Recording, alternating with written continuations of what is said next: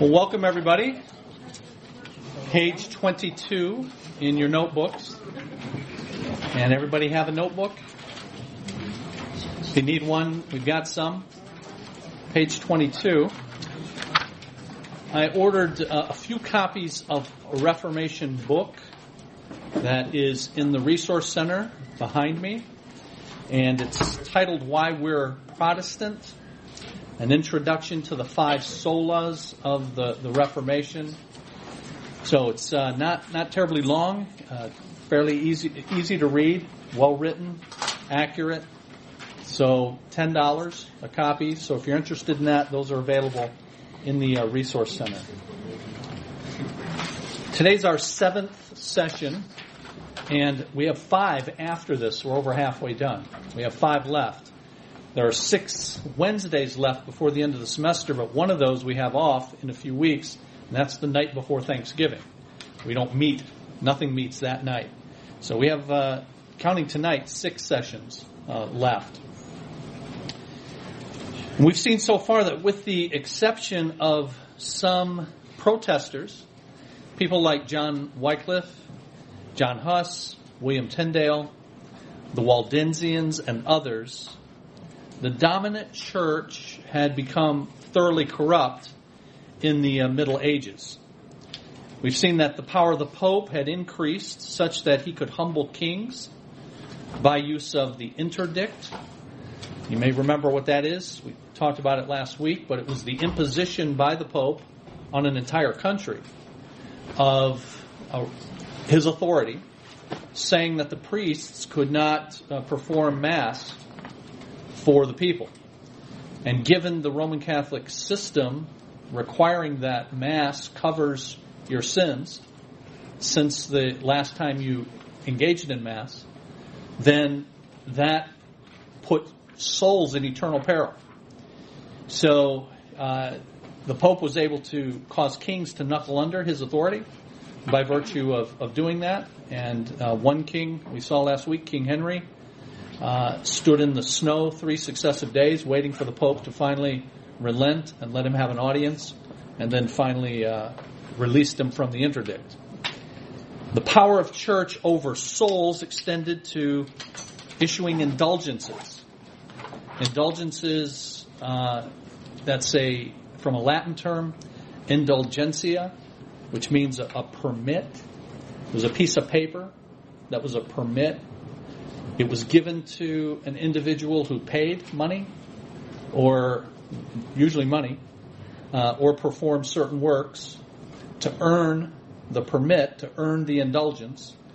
And the indulgence then would cut off years in purgatory for someone who's already departed, or in some cases for the person who actually purchased the indulgence. There was something called a plenary indulgence, which means that you would have no punishment in purgatory if you had a plenary, full indulgence. So the power of the church over souls extended to issuing things like indulgences, and those were used to finance the building of the palatial St. Peter's in Rome. To this day, when you see the Pope come out and you see on CNN or something that he's having Mass at Easter and you've got all those people out there and he's out at St. Peter's Basilica, that's part of the whole St. Peter's complex that was built with money from the sale of indulgences at this time. It cost hundreds of millions of dollars to build that in today's terms. Hundreds of millions. It's been estimated variously, but in today's dollars, it's at least hundreds of millions of dollars. Financed primarily by the sale of indulgences. And one of the most successful indulgence salesmen was a man named Johann Tetzel. And Tetzel came to Wittenberg, Germany, where Martin Luther was. And he began to sell indulgences in Luther's town. And Tetzel even had a little jingle. When he was selling, he would say, "When a coin in the coffer rings, a soul from purgatory springs." As he sold these things. So, the corruption of the church, the bondage of souls by the church, and his study of Scripture And his then coming to the belief that the Scriptures teach sola fide, Latin for by faith alone, all of that prompted Luther to nail his 95 grievances, his 95 theses, to the church door in Wittenberg to prompt a debate. And those 95 theses were primarily about indulgences and all the things that were attached, all the things attached to that. So he nailed that to the church door and started thereby what we call the Protestant Reformation. He did that exactly 500 years ago yesterday. So we call it Halloween. It's really Reformation Day. And October 31st of 1517, 500th anniversary, was just yesterday. So on page 22 in your notes, section 4, Modern Church History now, from 1517, when the Protestant Reformation began, and we're going to look at the Reformation and what's called the Counter-Reformation. And I say there on page 22, Luther's grievances with the Roman Church struck a nerve throughout Europe, particularly where battles had historically been fought with the Church, the Reformation spread. Where battles had historically been fought with the Church, the Reformation had fertile ground to spread. Now, those battles had been fought in places like Germany. Remember, Henry, the guy who stood out in the snow, was from Germany. And also England, France. These were places where the popes had humiliated leaders. Over time, they were nursing resentments over a long period of time about the control of the church. And now Luther comes along, and with the aid of the printing press, is able to spread his ideas that the church does not have this kind of control over you. That each person can go to God himself. He doesn't have to go to a priest. That Christ died once for all, and he's not re-crucified every week when you observe the Mass. These are revolutionary ideas that caught fire. But they caught fire especially in these places where the church had mistreated kings and the king's subjects. So you have the German Reformation, page 22, started by, of course, Martin Luther.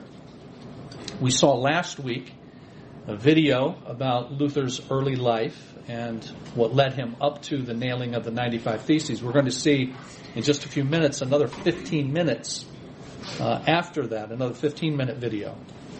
But I say here, after igniting the Reformation with the 95 Theses, Luther did not stop. His writings further widened the chasm between the Roman Catholic Church and the Protestants. And his writings were voluminous, but here are some of the most important. One called the Address to the German Nobility. It attacked the Roman Catholic hierarchy. So he addresses this to the Roman magistrates, the Roman nobility. And he's making the case in this pamphlet that the Roman Catholic Church has usurped its authority. And it's usurped its authority, and it exercises that authority over you. So Luther was fairly shrewd in doing this. He was getting the magistrates in Germany worked up against the Roman Catholic Church. It didn't take a whole lot. They were already somewhat ticked for reasons I gave, but he was taking advantage of that. He wrote another book called The Babylonian Captivity of the Church. And in that pamphlet, he attacked the Roman Catholic sacramental system. So he's getting to the heart of Roman Catholic theology when he attacks the sacraments of the church. In particular, he's attacking the Mass as a re-crucifixion of Christ every time it's performed. We'll have occasion to talk about the Mass some more, probably not tonight, but next week or the week after that. And then Luther did a translation of the Bible into German. Since not only did he believe in sola fide, that is, by faith alone, but he also believed in sola scriptura, which is the Scriptures alone, are the final authority, then he believed that each person should have the Bible in their own language. So he translated from Latin into German. Remember, the Bible that people had during the Middle Ages was a Latin Bible, and most people didn't have it. And if they did have it, it was in Latin. So he translates it into German. Weren't most people illiterate all through the Dark Ages, though, and that's how the church, changed whatever they wanted? So that was the other thing. Most people didn't have a copy of the Bible. You didn't have the printing press to produce these Bibles. And then even if you were producing them, most people couldn't read anyway. I am not going into it in this class just because we don't have time. But you could spend a lot of time looking at the results of the Reformation on society as a whole. And one of the results was the education of people. In fact, the next guy that I have listed here in the middle of page 22, Philip Melanchthon, he started the school system in Germany. He was the close associate of Luther. He was a theologian, the first theologian of the Reformation. He systematized Luther's teaching. So he started the school system in the entire country of Germany. Why? Because people need to be educated. They need to be able to read in order to have access to God's Word. So now a new light has dawned with the Reformation. In fact, the motto of the Reformation was this: after darkness, light. After the darkness of the Middle Ages, light has now appeared. And that light is because now the Scriptures are going to be the final authority. Further, the Scriptures are going to be translated into the language of the people, made available to the people, and people are going to be able to read it because they're going to be taught to read. Melanchthon put together in 1530, so just 13 years after the beginning of the Reformation, something called the Augsburg Confession. And that was a statement of faith for Lutherans. And it is still a statement of faith for Lutherans to this day. It's used in, if you look a little bit further down, number 2 there, the Book of Concord. That, in 1580, was a larger corpus, a larger body of Lutheran doctrine that included historic creeds of the faith, but also the Augsburg Confession. And to this day is used in Lutheranism as their standard for doctrine. So in the German Reformation, you have Luther, who started it. You have Melanchthon, who was his companion, a brilliant man and theologian. And then you have the development of Lutheranism. And within Lutheranism, there was a view of church and state relations. Earl Cairns, in his book Christianity Through the Centuries, says this: events in Germany forced Luther into a position where he had to develop church organization and liturgy suitable for his followers. Let me just stop there. So you think about being Martin Luther. You've started this thing. You have people coming out of the only church they've ever known. And now you've got to organize this thing. So what are you going to do with it? And Melanchthon helped him to do that, helped him to organize it doctrinally, but he had to organize it organizationally as well.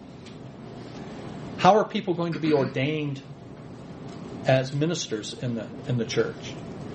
What are the churches going to look like? We're not going to have all the icons, and we're not going to, or are we? There was a debate about that, but he had to do all of that. What's our worship service going to look like? That's what liturgy is. What's our worship service going to look like? If it's not going to be centered around the Mass, how's it going to go? So Luther and Melanchthon had to put all that together for the fledgling Protestant church. At the Diet of Speyer in the year 1526, the principle that the ruler should choose the religion of his state was adopted. Now notice that. So no separation of church and state. Even in Protestant Germany, we know there wasn't separation of church and state in the Holy Roman Empire. We've already seen that. But now, even as Protestantism comes into being, there isn't separation of church and state as well. We'll see that, again, we'll see that in other countries and some of the effects that it had. For now, what I want to do is show you 15 minutes of this continuing DVD about what continued to happen in Luther's life and ministry, and then we'll come back to the notes. Pastor, I'm not sure how to word this without it sounding kind of weird or rude, but I think somehow Satan distracts people of the Catholic faith to keep their eyes off God a little bit less. I mean, does that make sense? Yeah. Yeah, it makes sense to me. And yes, short answer is yeah, I think that. I wasn't quite sure how to word that. No, I think that. Your eye, if you're a committed Roman Catholic, then you're devoted to Mother Church. And that's the language. Mother Church. And your eternal soul depends on whether or not you are in the good graces of Mother Church. So, of necessity, that's going to distract you from the true and living God. So the whole hierarchy, the whole thing, the whole machinery, all of that, all of the sacraments that, as we saw a few weeks ago, control you from birth to last rites to death. Yeah, that's gonna distract you from God, but it's powerful, absolutely powerful. If you believe that this is where the grace of God is found, well, then it has a grip on you. Well, they tell you that, and they tell you that further. If you go into a Roman Catholic church, I mean, I didn't grow up Roman Catholic. I've only been in a Roman Catholic church a handful of times in my entire life. But the first time I was ever in a Roman Catholic church was when I was a teenager in 10th grade. And I had gone for 2 years to a Baptist high school. And in my third year, which was my 10th grade year, I couldn't get a ride there. So my dad had passed away. My mom didn't know what to do. She says, I'm looking for another school. I don't want you going to Ecorse High School. So the only other kind of private schools there were Catholic schools. And many of the kids on my block went to this Catholic school in Wyandotte, Mount Carmel. So I could get a ride with them. So my mom enrolls me at Mount Carmel. And I go to a Catholic school. Just a quick, this is absolutely true story. I'm taking religion class, and the religion teacher is asking some questions the first day we have this. Questions like, so who led the Israelites out of Egypt? Crickets. And I go, Moses? And he goes, yeah, Moses. So who was it that built the ark? Crickets. Noah. Yeah. And these kids go, whoa. That's the truth. So that's religion class. Now, one day a week, you went to Mass. So this is the first time, I'm about 10th grade, about 14. I go into this old world Polish Catholic church. But I'm bringing all that up to emphasize the hold it can have on me. Because I remember as a 14-year-old going in there and thinking, I'm in the presence of God. Because it's so majestic. And the beauty of the ceilings and the frescoes and all of it was amazing. So I can see why people get caught up. This is the place where God meets with you. And he meets with you in this place as no other place. And the guy who's doing the stuff up front has a power that no one else has. So absolutely it distracts you from a vital relationship with the true and living God. All right, one final story on that. Just, you didn't pay for this piece. So I've never been in a Catholic church, and I don't know how it goes. And I don't have any friends in this particular class. I have friends from my block, but they weren't in my class.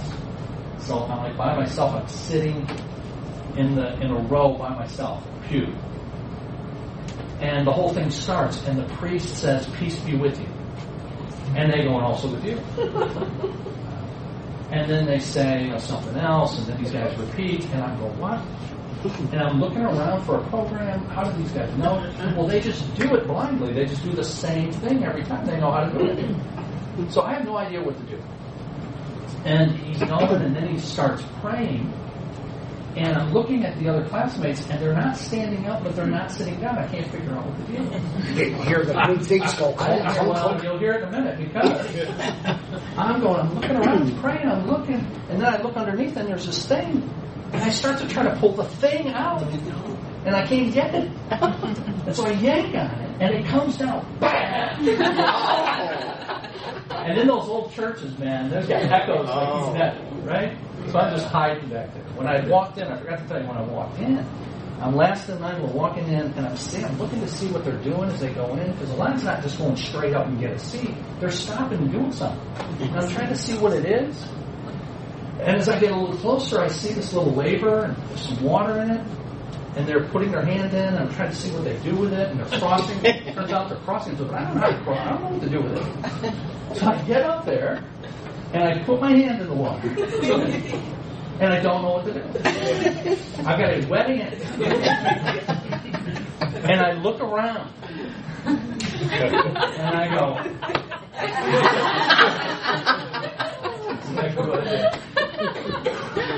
It's Jim's fault for asking the question. I love it. You realize, though, that makes you Catholic. Say what? That makes you Catholic. Does it? I had the holy water on my face. My hand.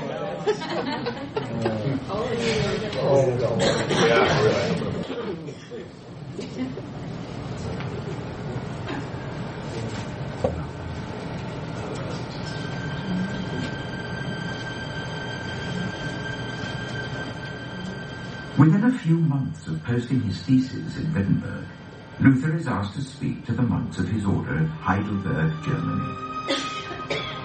Luther shares his new understanding of Scripture and God's grace.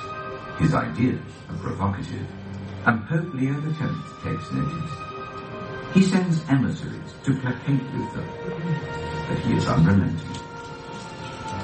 The issue quickly moves from indulgences to an even more fundamental and powerful question. Can one theologian's reading of Scripture outweigh centuries of church tradition and the Pope's authority? The Church firmly answers, no. Catholicism tries to hold both the Scripture and its tradition in a kind of reverence and recognize that they need each other. You can't simply have tradition without Scripture. And just as you simply, from a Catholic perspective, can't have Scripture without some communal context in which that's understood and accepted. When we talk about development of doctrine, it's inseparable from this idea that tradition is a living, organic part of the church. I mean, one could say tradition is the church. Not an institution, but the living of the gospel life of our relationship with Christ. And that living is the thing that is the basis for our reading of the Scriptures. For Martin Luther, Scripture, not tradition, is the ultimate authority. Certainly, Luther did not discard the tradition of the church, and he read the church fathers, and he even read medieval commentaries and listened to them as well. But he says the authority is primarily vested in the Bible itself. And if the tradition contradicts the Bible, then we should put the primacy in the Bible. In June 1519, Luther and theologian Johann Eck publicly debate one another for 18 days in Leipzig, Germany. Multitudes swarm the event. Eck, who is backed by the Pope, sets out to prove Luther is a heretic in the same vein as Jan Hus, who was burned at the stake for rejecting papal authority a century earlier. Luther is fearless, boldly declaring, a simple layman armed with the Scriptures is superior to both Pope and his councils without them. Luther's language is colourful and occasionally foul.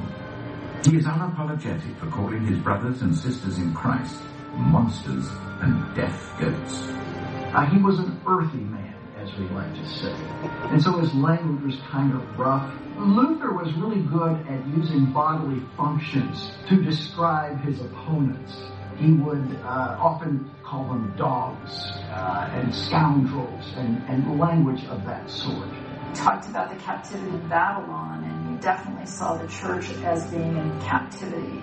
And so for him, he saw this as similar to Jesus' cleansing of the temple. One scholar involved in the debate, Philip Melanchthon, aligns himself with Luther, yet he pleads for a more measured approach. Melanchthon's more inclined to find a way of peace, to find a way of understanding the others, whereas Luther was more interested in proclamation. Melanchthon's moderate style is brushed aside as Luther's views gain momentum around Germany. Pope Leo X takes decisive action. On June 5, 1520, the Pope issues a decree or papal bull censuring 41 propositions extracted from Luther's 95 theses. In it, he calls Luther a wild boar invading the Lord's vineyard. The Pope threatens to excommunicate Luther unless he recants his beliefs within 60 days. Not only does Luther refuse to recant, he writes 3 books lashing out at the papacy. Luther is risking his life. Luther had one of the boldest personalities imaginable. I mean, he wasn't a superhero, but he was pretty close. In his books, Luther tackles one of the Church's central beliefs, that the Church hierarchy is the means through which ordinary believers access God.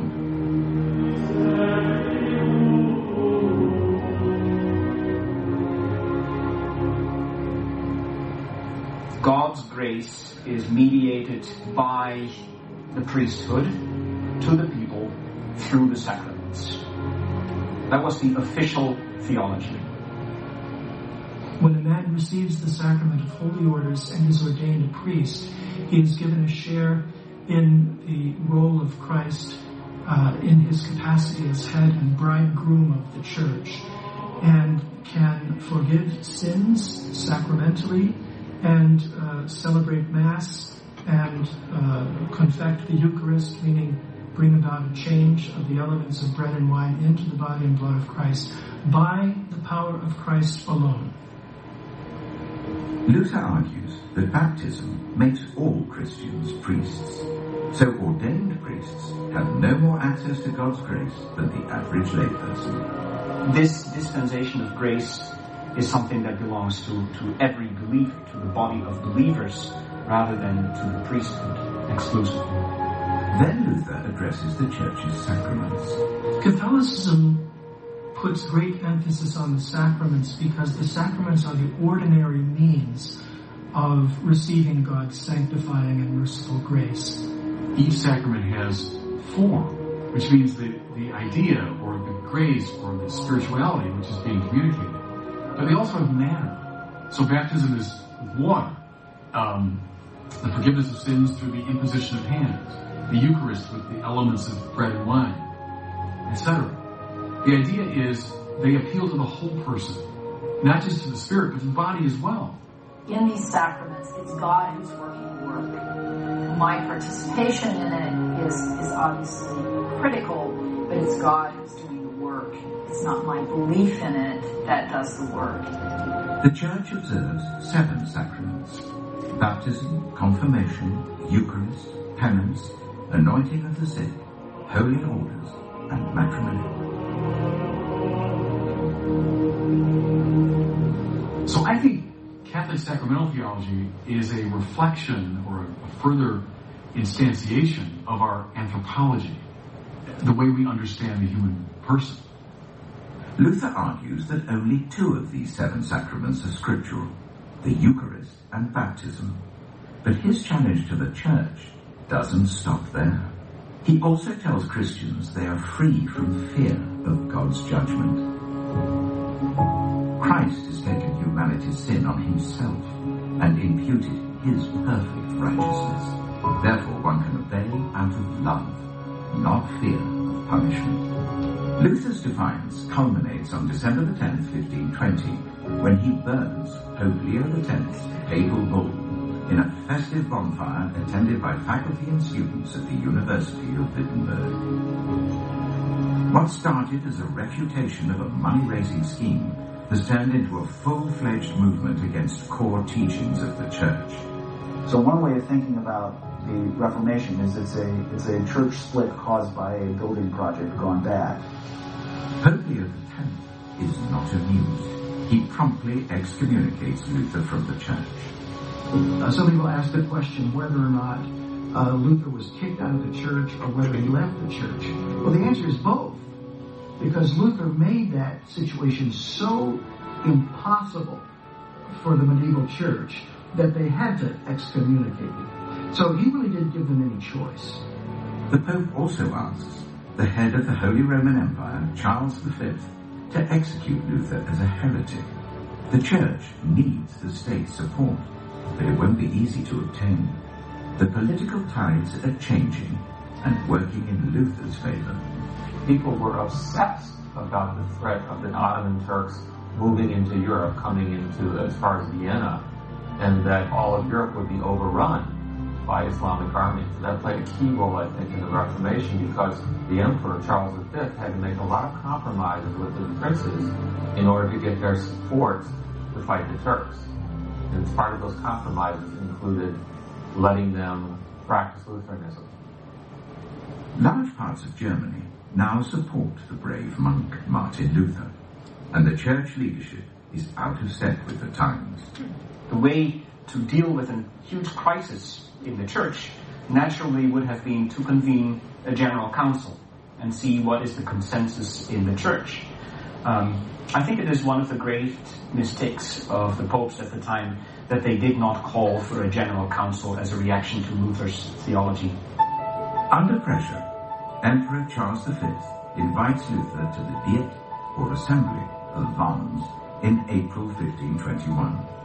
He positions it as an opportunity for Luther to present his claims. He's called to appear before the emperor and all crowned heads of the German Empire.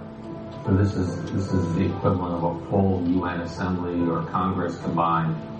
And he appears in person, and he's at a table with a pile of various pamphlets and books, and the prosecutor says to him in front of the emperor and everybody else, "Dr. Luther, do you acknowledge having written these works, and do you hereby abjure them? Do you reject them?"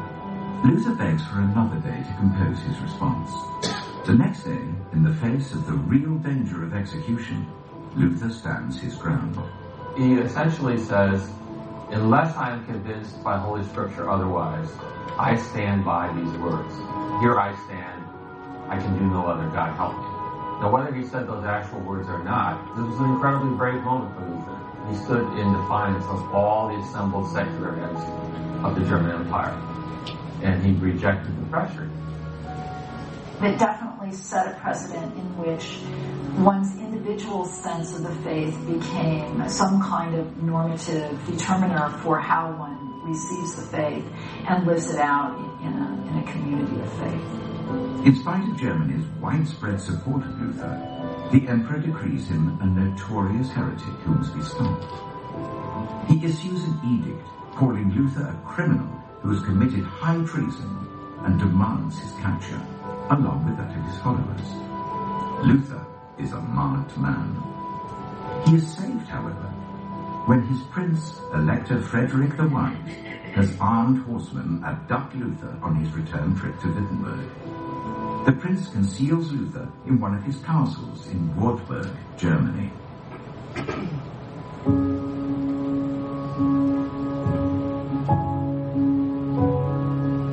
Why did Frederick the Wise put his life at risk, his throne at risk, to support Luther? Maybe it was some sort of social contract between the ruler and his people. Some people think that may have had something to do with it. Luther remains there for the next 10 months. Though he despises his enforced solitude, Luther uses the time to translate the New Testament from Greek into German, an act of both defiance and courage. Now, in past days, 100 years earlier, with somebody like John Huss, that would have ended not only in his excommunication, but being burned as a heretic. In December 1521, Pope Leo X falls ill and dies before he can be administered last rites.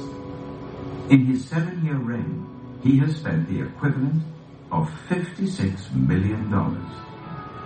The papal coffers are so empty that Leo's coffin has to be lit by half-burned candles borrowed from another funeral. Within months, Luther comes out of hiding and returns to Wittenberg. His safety, however, is not assured. So Luther lived consciously, mindful that every day could be his last. So he lived with that every day. In spite of the danger, Luther presses forward. New leaders are springing up around him to fan the flames of reform. But Luther won't always be pleased with how they carry the torch.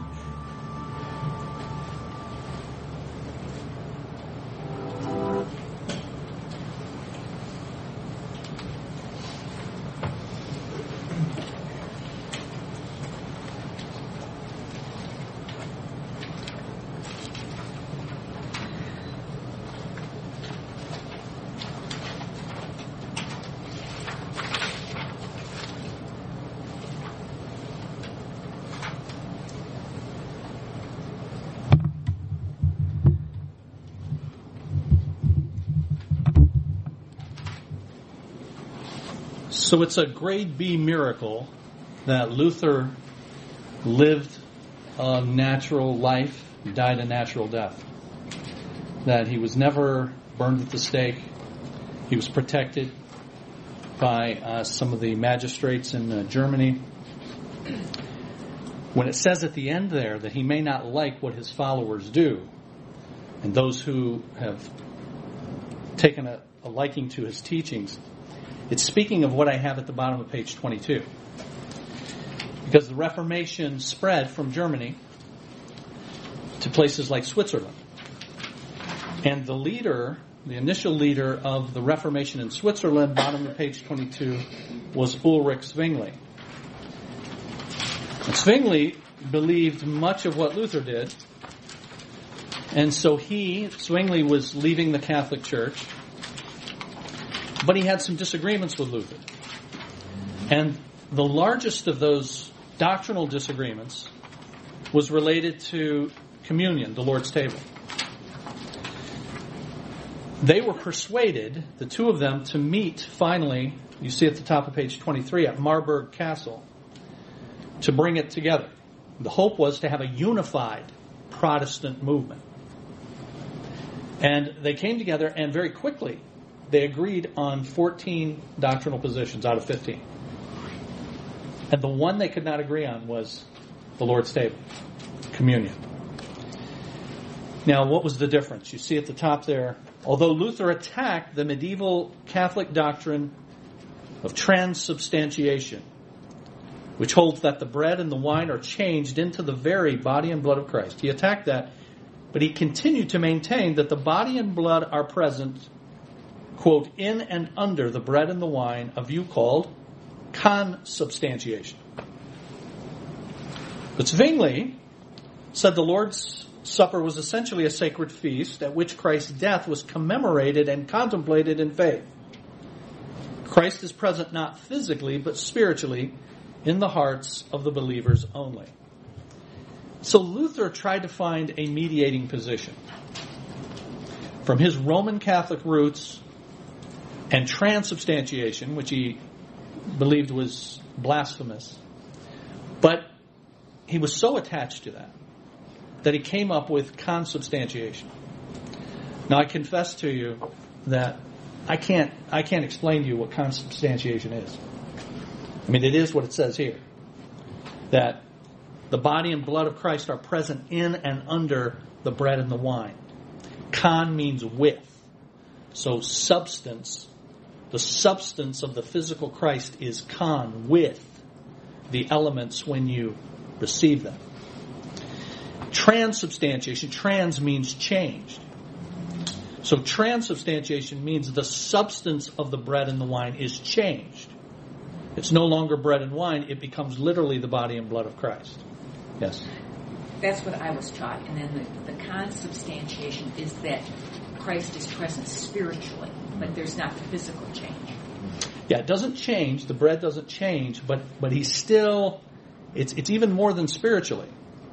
Because Calvin believed that Christ is present spiritually. And of course, we believe Christ is present, like Zwingli says here, in the hearts of believers. But Luther was trying to find some way that Christ is attached to the elements. without it being transubstantiation. So he came up with this. For me, biblically, it doesn't work. For Zwingli, it didn't work. Zwingli's position is actually the position that Baptists hold. A memorial view of the death of Christ. That we're memorializing, we're remembering Jesus' words were, do this in remembrance of me. So it's a memorial. We're remembering something that's already happened. We're not reenacting it. We're not doing it again.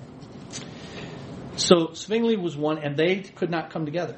So the Swiss Reformation and the German Reformation went on separately. Now, after, simultaneous, I should say, with Zwingli, for part of his ministry, is John Calvin. And John Calvin becomes the pastor in Geneva, Switzerland. John Knox, whose name is down at the bottom of page 23, is part of the English Reformation. But Knox was a contemporary of Calvin. He came and visited Geneva having heard of Calvin. He wanted to meet Calvin. He wanted to see Geneva. And he wrote, the city is, quote, the most perfect school of Christ that ever was in the earth since the days of the apostles. So Calvin had created a very impressive organization in Geneva. An academy to train students, to train theologians. John Calvin, absolutely brilliant dude. He wrote the Institutes of the Christian Religion. You see it listed there.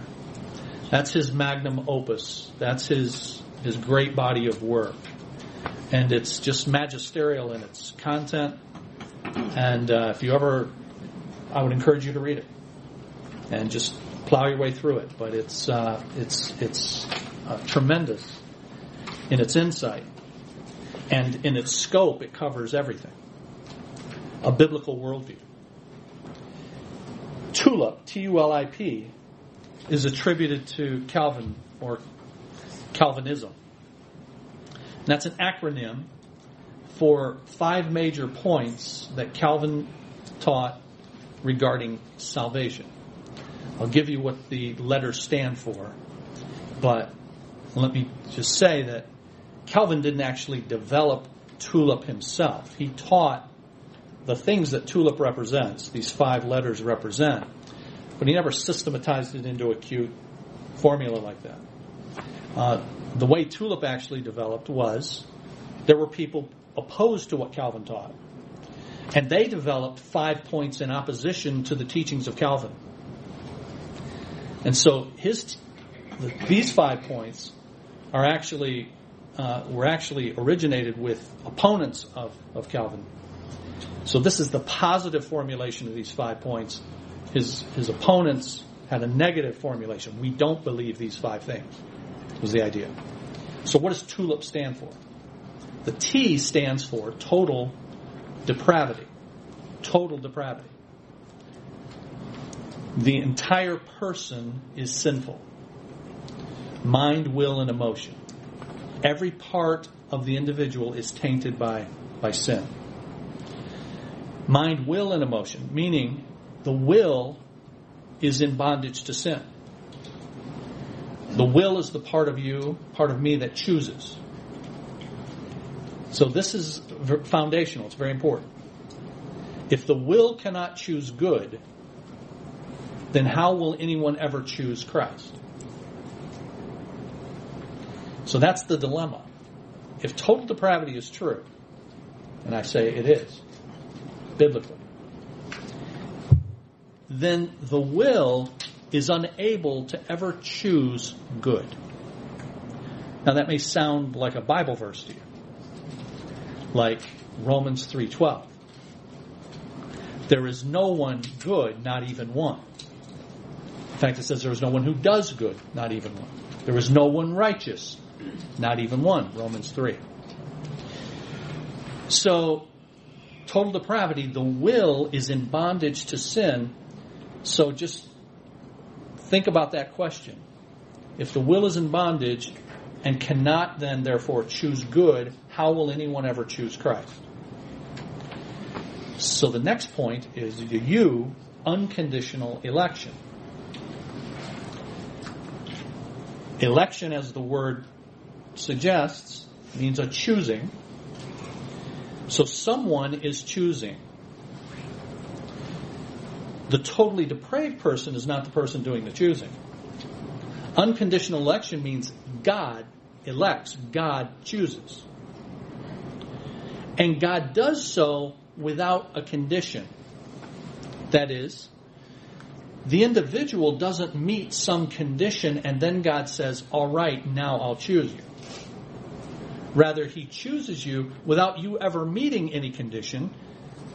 And that, again, is related to the first thing. Because you can. So, if there's going to be any choosing by God, if total depravity is true, it follows it's going to have to be unconditional because you and I are unable to meet any of those conditions. Total depravity, unconditional election. The L stands for limited atonement. Limited atonement. So the idea there is Christ dies on the cross, but for whom does Christ die? Now there's some debate about what Calvin actually taught about this. Remember, these were not Calvin's points. Followers later put these together in response to people who opposed him. There are actually statements of Calvin where it sounds like he believes in an unlimited atonement. That is, Christ died for everyone. So sometimes you'll hear people say, I'm a 5-point Calvinist. A 5-point Calvinist means they believe all 5 of these. Sometimes people say I'm a 4. If someone says I'm a 4-point Calvinist, the L is the one they don't believe. Sometimes people will say, there's some Bible verses that say this and some that say that, so I'm a 4.5 point Calvinist. The I stands for irresistible grace. Irresistible grace. That God does a work on the heart of the individual so that the sinful, rebellious heart that will naturally resist God no longer resists Him. God changes you. You're regenerated. You're born again. So that now what you naturally would do, namely resist, you no longer do. You accept now. If it's resistible, guess how many people will resist it? That would be everybody. So these all follow, in my mind, they all follow, other than the L, but they follow from the T, total depravity. And then the last one is perseverance of the saints. Perseverance of the saints. That God has started this work. And God, of course, had to start this work because the totally depraved sinner can't initiate it. So God has to initiate it. God initiated it in eternity past when He chose what He was going to do. And then in time, He does this work upon the individual when they hear the gospel. And they're regenerated and they're born again and then they believe. But God continues that work and completes that work. That's what the P is. So the whole system is, you notice it's all pretty God-centered?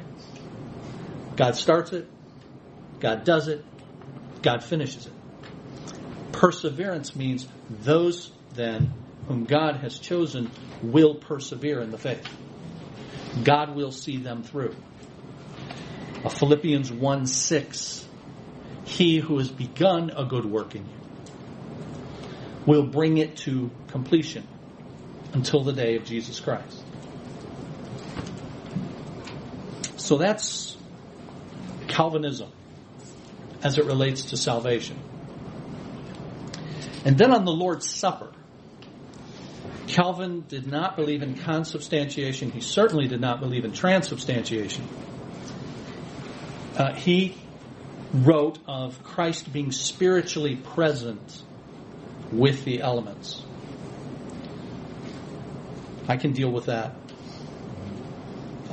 So he didn't take the Luther's view. He certainly didn't take the Roman Catholic view. So that's the Swiss Reformation. Then you have the English Reformation. The Reformation goes to England. Starting with King Henry VIII. How so? Karen says this, because it was apparent that the Pope would not grant him a divorce, Henry decided to get it through the English clergy, who would be coerced into granting it by Parliament. Thus, the Reformation was initiated in England by the lay authority of the ruler and the Parliament. The Reformation Parliament ended papal control. So, that's the deal. The Reformation started in England because King Henry wanted a divorce. And the Pope wouldn't give it, so he says, we'll start our own church. That started the Church of what then? England. Church of England. The Church of England. The Anglican Church. So you'll hear these terms and you think they're different things. The Church of England and the Anglican Church are the same thing. The American version of the Church of England is the Episcopalian Church. So as we go through this now, you'll see all of these groups that come out of this later. Hopefully you'll be able to get your mind around at least the largest of them in the weeks to come. So the Church of England, the Anglican Church, the Episcopalian Church starts because King Henry wants a divorce. Henry freed the church from the papacy and he put it under royal control as a national church. To this day, the Queen of England, if you ever look at the crown of the Queen of England, it has a cross on the top of it. So, she's the head of the church, of the state, but she also has a religious, at least symbolic role to play as well. Was there any other Reformation in the Church of England, or is it just a Catholic Church where the king could get divorced? No, there were people. So your question is, so did anybody care about some more substantive stuff other than the king getting a divorce? Yes, and in fact, they're listed next because you have the Puritans and the Separatists. And these were people who believed in real reform of the church. That's what they cared about. And the Puritans are so named because the Church of England was simply, in their minds, the Roman Catholic Church without the Pope. So they're looking for real reformation or a purification of the church, thus the name Puritans. Now in 1630, the year 1630, some of those Puritans are going to get on a boat and come over to America. 1630. But 10 years prior to that, in 1620, another group from England is going to get on a boat and come over, and they are separatists. So there you have the Puritans and you have the Pilgrims. The Pilgrims were separatists. The Pilgrims believed in a church separate from the state. So they were Puritans who believed in the separation of church and state. The Puritans that were non-separatists were happy to have the church and the state wedded together. But both came over to America. So you're going to see as we move forward now how all this stuff we've been talking about then starts to affect you and me. By the time we get done, you'll see that Community Bible Church actually fits into this thing way down the road. In England, as all of this is going on, you have the King James Bible, commissioned by King James of England. And it is a monumental task, and there are world-renowned scholars who work on it to put the Bible into the English language. So it was a tremendous feat. Now you have the Bible in the English language, and then English coming over to America, and then, of course, the history of America, and the King James Bible comes with it as well. Now, the King James Bible, 1611. I don't know if you've ever seen a 1611 King James Bible, but if you ever have, it will surprise you that you literally cannot read it. It's in English, but it's in Old English, which is so old it's virtually a different language. So, if you've ever met somebody who says they are a King James only person, or if you've ever met someone who says, in fact, they will be specific, KJV, King James Version, KJV 1611. I've seen people with hats, bumper stickers, KJV 1611. This is clearly a person who's never seen a 1611 King James. The King James that we have now is not the King James 1611. It's been revised multiple times and updated multiple times. So there are people who say that, and they, not to be unkind, they just don't know what they're talking about. Have any of you here taken Dr. Combs' class on how we got our Bible? Anybody been able to take that? His class, Dr. Combs, you took it? I think so. How we got our Bible. Only one person has taken it? All right, we've got a few other people took it. Well, the reason I'm asking is, man, we probably need to offer that again. Because that is, I'm telling you, isn't that a great class? And Dr. Combs is an expert on a lot of stuff. You know, I go to coffee with him on Mondays. You know, the guy knows everything. Not just he thinks he knows everything, he knows everything. Okay? But he does this class on how we got our Bible, and he's an expert on manuscript evidence and all that stuff. It's a tremendous class. So we've offered it a couple times, we'll offer it again. But as he goes through that, he shows all of this about the King James Bible. Dr. Combs did years ago, a tour for us, for our church, in Ann Arbor at the University of Michigan Library. Where? Did you go to that? They have the fifth largest collection of New Testament manuscripts in the world in Ann Arbor. And Dr. Combs led a group of us through that. One of the fragments that they have under glass there is a piece of Ephesians 1. Ephesians chapter 1 in Greek. And it's dated at as early as 85 AD. This fragment. And you look at that, and it's exactly what you have in your English Bible, translated. It's exactly what you have. It's nearly 2,000 years old. Sir? Is that the papyri? Or? Yeah, it's written on papyrus. It's a fragment, though. And of Ephesians 1. So you've got all these fragments and full manuscripts. There are 5,000 of them of the New Testament. The New Testament is the most well-attested ancient document in the world, with all of the manuscript evidence that's available for it. So the King James Bible helped spread the Reformation. And then John Knox is in Scotland, and John Knox started Presbyterianism.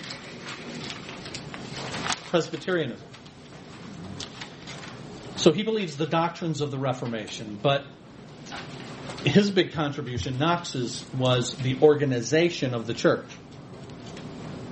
So I mentioned the Church of England, Anglican, Episcopal. What's Episcopal mean? It's from a Greek word in the New Testament, episkopos, which in the King James Version is translated bishop or overseer. The Episcopalian Church is so named for the way it's organized, that you have a chief, a head of the church, a monarch, a bishop. In the Church of England, it's not the Pope, of course. It is the Archbishop of, anybody know? Canterbury. Archbishop of Canterbury is the head of the Church of England, the Anglican Church. So he's the bishop, he's the overseer, he's the head bishop. So Episcopalian is referring to how it's organized. Presbyterian is the same idea, that it's referring to how it's organized. And the Presbyterian Church is organized by presbyters. And that comes from a New Testament Greek word, presbyteros, which is translated elder in the New Testament. So the Presbyterian Church is organized under elders or presbyters, thus the name Presbyterian. And what you've got are elders within a local church, but we've got that. We have elders in this church. I'm an elder. Pastor Rich is an elder. Pastor Larry is an elder. We have elders in our church. What we don't have are elders outside of the church. So that's a main difference between the way our church is organized the way we think the church biblically is supposed to be organized, and how Knox organized the Presbyterian Church. You have a session within the church, but you also have a session outside of the church, or a presbytery, a group of elders that are outside of it. So it's not local church autonomy. Each church is not self-governing. You have someone's above it. All right. So that's English Reformation, German Reformation, and which one am I missing? Swiss. Thank you. Page 24, the Counter-Reformation. So a number of things happened to counter the Reformation within Roman Catholicism. They see all of this happening, and they do a number of things. One is they issue a list of prohibited or forbidden books.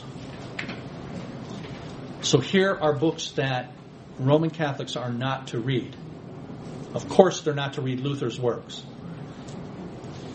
Believe it or not, there were versions of the Bible that were put on the list of forbidden books. It'll jumble your head as well. Yeah, that'll mess you up reading the Bible. So they issued a list of books Roman Catholics are not supposed to read. The Society of Jesus began, otherwise known as the Jesuits. And the Jesuits did the Lord's work, I have that in quotes, but the Lord's work, by doing all kinds of things on behalf of the hierarchy of the church, spying out heretics, turning them in, those kinds of things. The Inquisition was heretics brought before a panel to inquire about their beliefs and then to mete out punishment to those who were found to be heretical. But the most important thing that happened in the Counter-Reformation was the Council of Trent. The Council of Trent. And the Council of Trent issued volumes of condemnations against Protestants. And those condemnations, this is important, those condemnations are still in effect to this very day. Now, some of you may have perhaps heard of Vatican II. In the 60s, this was an ecumenical council of the Roman Catholic Church in the 1960s, Vatican II. Vatican II made some major changes to the Roman Catholic Church, including things like the Mass no longer has to be said exclusively in Latin. It referred to Protestants as, quote, separated brethren. So people go, hey, they're coming around. They're recognizing us. The problem is the Catholic Church has a real conundrum. Because it says of itself, the church is infallible. Therefore, the church cannot change. These pronouncements from the Council of Trent, then, are valid according to Roman Catholicism forever. And the Council of Trent is listed in Vatican II's documents as one of the ecumenical valid councils of the Roman Catholic Church. Further, in the 1994 Catechism of the Catholic Church, the Council of Trent is quoted over and over again. So this is not something that just happened 500 years ago. It's valid today within Roman Catholicism, and the condemnations are still valid today. So as I talk about Roman Catholicism, as I will more as we go forward, and what it teaches, don't get the idea that it's just me being me. Roman Catholicism has condemned me to eternal damnation because I believe in salvation by grace alone, through faith alone, because of Christ alone, based upon the authority of the Scriptures alone. Okay? We'll continue that with page 25 next week.